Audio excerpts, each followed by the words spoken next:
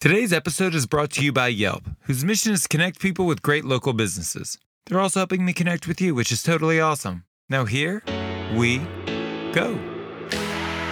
We donate a meal for every meal that we produce, and it goes to those in need, and in particular, the less fortunate and the homebound elderly.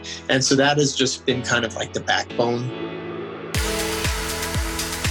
Welcome to Full Comp, a show offering insight into the future of the hospitality industry, featuring restaurateurs, thought leaders, and innovators. Served up on the house.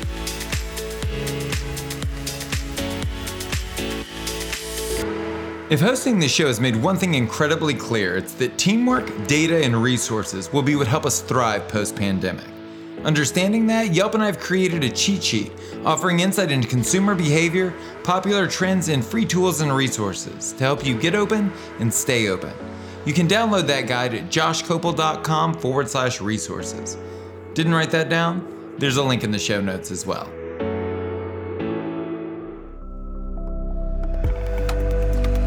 The pandemic did not pick favorites. No business owner was immune from the debilitating effects of the quarantine. Big restaurateurs with big restaurants and big rents need big plans to weather this storm. On today's episode, we chat with celebrity chef Adam Perry Lang, who shares how he's been affected and his strategy for rebounding. You know, work-life balance, has always been a tremendous challenge for me. In particular, most chefs in general, because to really just delve in and to do what we do, but do it well. It's a constant craft that requires constant honing through repetition. And the only thing to get through it is putting in the time. And if you're passionate like me, like so many people are, that's when you're wishing that there was 48 hours in a day. And unfortunately, the way our hours are constantly structured is that every time the rest of the world has off, those are our peak times where we're working. So, particularly with my kids, it can be very challenging. My kids are very resilient, I think, but I hope sometimes, because it requires a lot of patience of a lot of times not being there, or if it was just as easy as cooking, then it would be no problem, but it's all the other things that are popping in, and oftentimes most of those things really don't have boundaries. So we have so many of these things that pop into our life that are like suckers of our energy, of our passion, of what we were put on this earth to do as chefs and as parents. And so, the big challenge, and one thing that I continuously try to work on is just trying to shut off and just kind of block that stuff out. But it just always seems like there's just something right there, like, well, we've got to fix the hood, or we've got to, there's, someone hasn't been showing up, or, what do we do? There's always typically just some type of thing that kind of creeps into our personal space that we have to address right then and there. And then it's just the realization that, wow, this is just not going to end. You're just going to have to deal with it. So in terms of how I deal with these types of things, I try to be pretty structured and disciplined by compartmentalizing.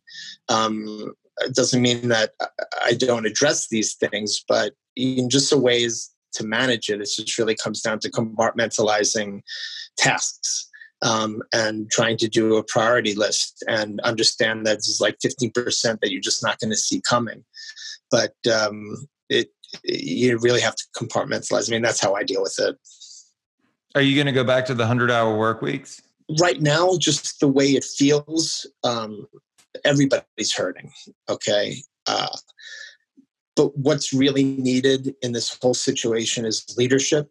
And that's unfortunately something that I cannot delegate at this time. I think now, speaking particularly of my team or my teams, I have to be present. I have to be there just to kind of lead and try to just, like, while I don't have the answers, just show that, hey, it's one foot in front of the other. we're going to get through this the best that we can. It's not going to be perfect, but just by showing up and I've always said in my kitchens, I was just like, hey, showing up is 90% of it, but just really just try to show everybody, showing up, being there on time, being there a little bit earlier than everybody else. And then oftentimes requires being a bit later too. That's what the time right now is dictating. So in terms of going back to 100-hour work weeks, whether it's 100 or it's 60 or it's 50, whatever it is, I just have to be present. So I'm prepared for it. I've been working ridiculous hours as it is, just trying to keep the machine moving ahead. So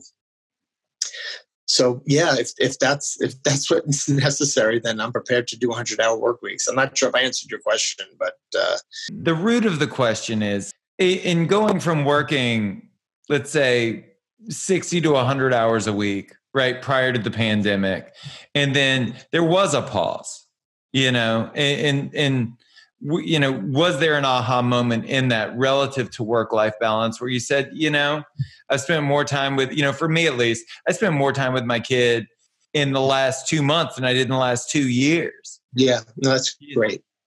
And I value that. And it informed what my life is going to look like when I go back to work. There are certain compromises that I made that I don't think I'm willing to make again.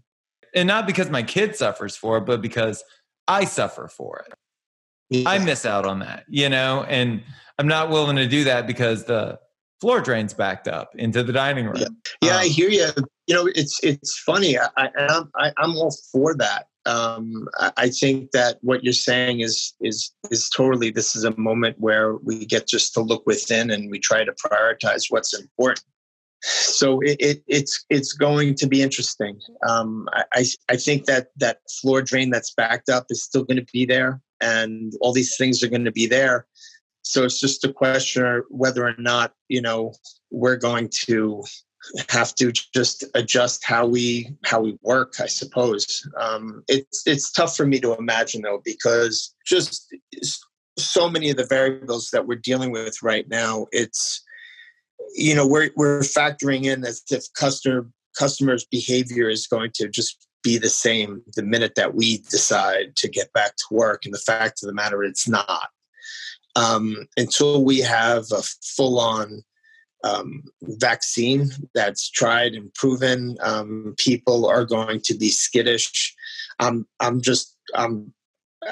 people want to socialize and be out there, but the whole concept of restaurants is kind of on the block. Restaurants to me have always been, from the root of restoration, a place to restore yourself. They've always been the cornerstone of just socialization and meeting up and doing all these different things. And I'm wondering if this anxiety that people have in terms of like being constantly on guard, being out there, is not going to, ruin the equation to the point where people are just like, what, I'm okay. Food's good, but it's not that important to me right now. So I'm just going to either going to order in or I'm going to be cooking more at home. So, and that's not the mention, like we're saddled with the same variables. The rent's still the same. Most of us were trying to renegotiate, but we're dealing with an equation of 50% occupancy. And real estate market, if the only thing, if only restaurants were competitive for spaces, restaurant spaces, well then okay, then it would kind of balance and adjust. But the fact of the matter is that a shopping store or some type of other venue can fill the space. Establishment doesn't necessarily have to cater to the sales volume projections of a restaurant, what the demands are. So, it's a tough moment, to see where we're going to be, where we land with this thing. Are you fearful? And if so, how do you manage that fear in relation to being a leader? I'm not going to say fearful. I have concerns. My way of dealing with it is, like I had said before, it's really just maintaining momentum. It really just comes down to showing up and doing what you can do and putting one foot in front of the other, and taking it. And, us as chefs, we try to organize and we try to control as much as we can, because there's so much that we are not in control of, and there's no possible way to be in control of. So how we schedule and how we plan, that really is just kind of like gone out the window. So I'm not fearful, because at the end of the day, I believe that everybody has to eat. And so it's one of those things where it's not like a widget where you put on the market and it's just basically rendered useless. So the one thing that we have on our side is that people have to eat. It's just the question of whether or not as chefs, we're going to be as adaptable as is required to deliver that. Not only food, but as you know, as food's kind of moved on, it's people want an experience. So how do we now adapt to new experiences? So I'm not going to put in fear, because at the end of the day, I'm doing what I love to do and I still love to do it. It's concern, because I know that there are a lot of great places which are often not on the kind of the front page map of where a lot of the media kind of focuses on, that has such unbelievable mom and pop stuff, shops that have just such unbelievable food.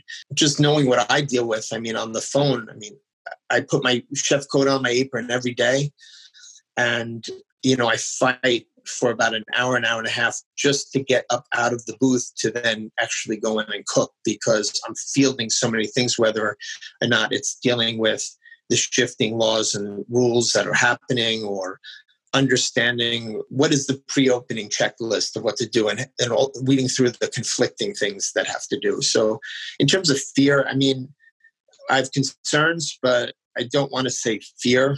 I have concerns. Right on.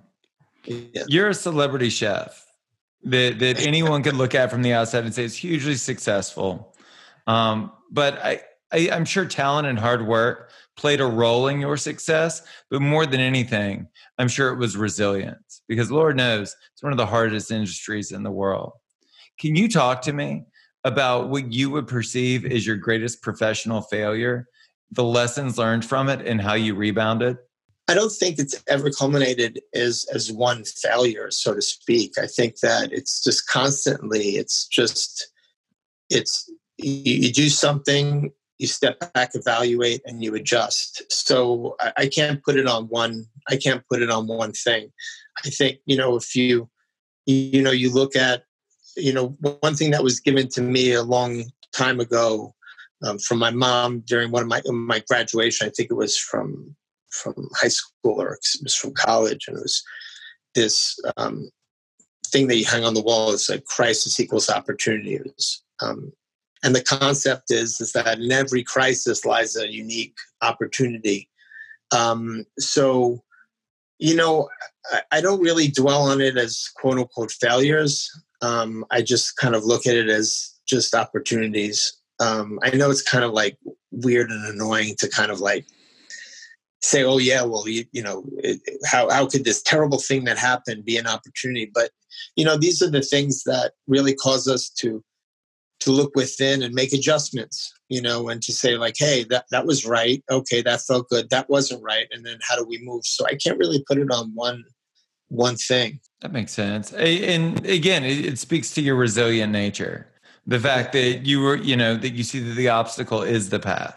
I chose very early on, to focus on my passion, which is food and cooking. And I realized that it was a storybook that I would never fully comprehend and realize, but I was just going to, and still to this day, I go to the farmer's market and I see vegetables I've never even thought or conceived of happening out there. And still, after 30 years of being in the business, I'm still amazed, or I still am constantly learning. So, for me, that's really the big drive. That's really the big gift. How did you define success January 2020? And how do you define success today? How has that changed? Well, January 2020, really, we were anticipating the opening of Hamilton in the Pantages, the theater right next to us. We're gearing up. We're really excited because people are going to be out there. And then just the rug was pulled out. So, success really was wrapped around constantly motivating and driving the team. And I guess just feeling good at the end of the day. It shifted a bit when COVID showed its face. And I think that for me, my focus was just to try to be grateful for things, grateful for certain opportunities, for us to be able to really get involved, for example, in St. Joseph Center, or being able to feed people, be of service. I think that for me was a real, I always embraced it, but, for me, it was almost like a calling, because, what do you do, as a chef, you're feeding somebody, but, ultimately it's not about like how beautiful something can be. It's just how do you make people feel? And whereas besides, before it was just like, hey, what new inventive dish can I do? And what are people going to really appreciate too? How can we help people? How can we help people in need while we try to figure this whole thing out? So getting involved with St. Joseph Center for organizations like the Meal Bridge or Frontline Foods, where we have the opportunity to feed the frontline hospital workers, or with St. Joseph now, which we're doing a meal for meal program where every meal that we produce, we produce. I'm doing this in conjunction with Jimmy Kimmel. We donate a meal for every meal that we produce, and it goes to those in need, and in particular, the less fortunate and the homebound elderly. And so that has just been kind of like the backbone, I suppose, of like, okay, who are we feeding? And trying to not only just like bang out meals, but like really like, just like, hey, this is like, could be one meal for the entire day for somebody. Like, how do we put our polish on it? Like, how do we make it really extra special? And fighting for the little details on the dish, as opposed to trying to think about like, oh, we're just feeding people and we're just, trying to make it special. Well, and the charitable functions, that all came on the back of you pivoting to delivery and takeout. What was that experience like? How has it worked out? Are you guys making any money doing it? Is it keeping you afloat? Well, a couple of questions in there. So how did we make the shift? We had no choice. And, bear in mind, it's just, first and foremost, I just spoke to my staff and just being upfront and honest with them. And I said to everybody, I said, look, I'd love to see this thing going so that when we do get through this, everybody has places, a job to come back to. So I want to go for it, but I don't want anybody to be doing anything that they feel unsafe or they don't feel comfortable with. And I just basically explained that I would shrink to the lowest common denominator of the one person. If we're a group of 5 or 50, if one person had like the greatest fear of saying, hey, you know what, I'd like to see everybody wearing gloves, even though everybody wears gloves in my place. I'm just using examples like, hey, you know what? Like, it's not quote unquote required, but everybody's going to wear gloves. So just trying first and foremost to make everybody internally feel comfortable, safe. And in the beginning, a lot of information that was out there was really not 100% accurate. So I was just combing the internet. I was combing sources, listening to doctors speak online, just to kind of say, hey, what is this thing and how can we do it safely to the best of our ability? So we jumped right into it. But my model in Hollywood is really a steakhouse. So my attitude was people need comfort food right now. And I want to price it accordingly so everybody can afford it. So doing dishes that are typically anywhere from 12 to, I think the highest we went was like $20,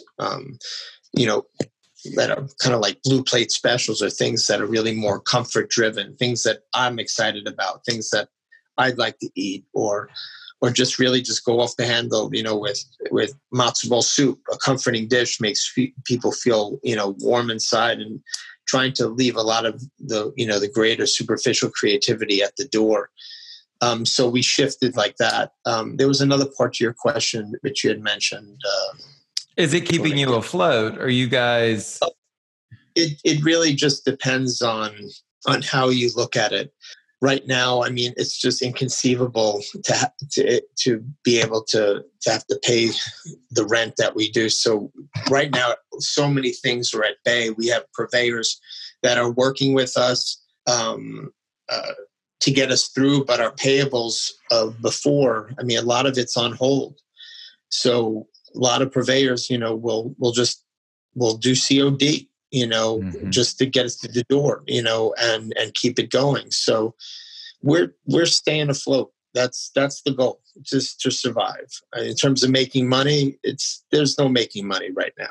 Right. There's still the same old fixes that have to, air conditioning. Oh, someone forgot to do this, so now we have to get it done. That's $2,000. Or, oh wait, someone, we need to snake out the grease trap, and that's another $300. So you have all these things that are kind of sucking onto you, but yet our sales volume is 5 to 10% of what it was before. So, but look, I don't want to paint this gloom picture here. Like right now, everything 100% is about survival. We just want to keep the doors open so that when we break through this thing, we have a business to come home to and be there for not only the employees, but be there for our customers as well, and our neighborhood, as well as the charitable things, which we love being part of. It's just reinvigorated us. Well, and how pliable are you in the future? Right now, you're in comfort food. As soon as dine-in is back up to 100%, there's a vaccine.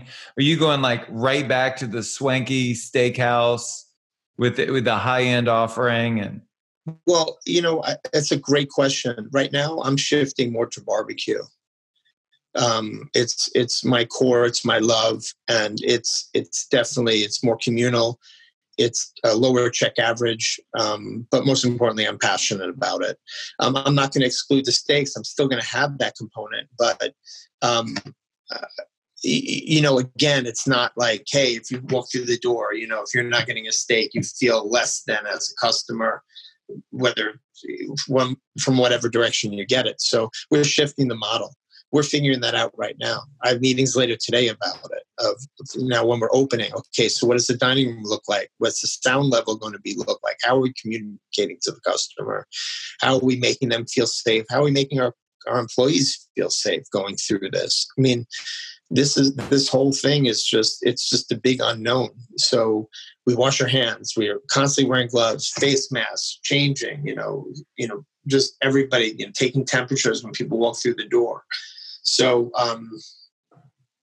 yeah, I mean, that's those are all the questions of the day. I mean, you and I are in the same tier of dining, and we think the same thing. Like, how far apart are the tables? What's it look like when somebody with a hazmat suit comes up to take your order? Yeah, it's exactly right. I mean, I've my contractor coming in, and he gave me a quote for I think like $17,000 to put, glass partitions that kind of shoot out in between the booths. But then you turn around and you're like, okay, so we do this. And then all of a sudden, CDC or somebody comes out and they say, oh, it's unnecessary. We're like, what do I have to do to earn $17,000 to put those partitions in? And then at that point, you got to make $170,000 top line.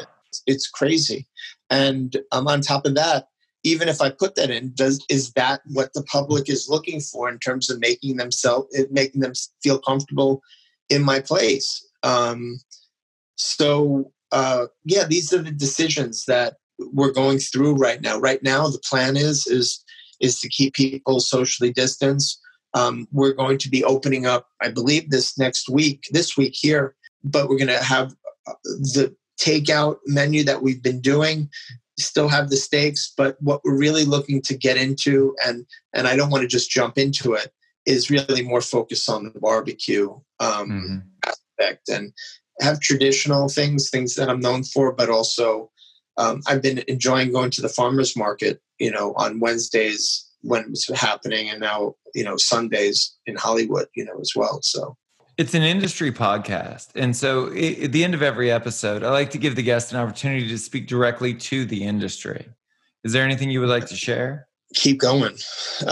Just try to, look, it's like, I just imagine it as if I'm done, that classic example, you're digging all these tunnels, and like 5 inches before you kind of like strike oil or strike gold, like you turn around, you go the other direction. Try to stay positive, try to stay charitable. Just most importantly, just keep moving. And I don't know what the future holds. Nobody does. And whatever I say might be, I might have to be adapt, and change. So I'd say keep moving, be incredibly adaptable, focus on your passion, your love, why you got into this in the first place. And just, I wish everybody good luck. That's celebrity chef Adam Perry Lang. To check out what the chef is working on, visit him on Instagram using the handle Adam Perry Lang. If you want to tell us your story, hear previous episodes, check out our video content, or read our weekly blog, go to joshkopel.com. That's JOSHKOPEL.com. Thank you so much for listening to the show. You can subscribe wherever you get your podcasts. And while you're there, please leave us a review. A special thanks to Yelp for helping us spread the word to the whole hospitality community. I'm Josh Kopel. You've been listening to Full Comp.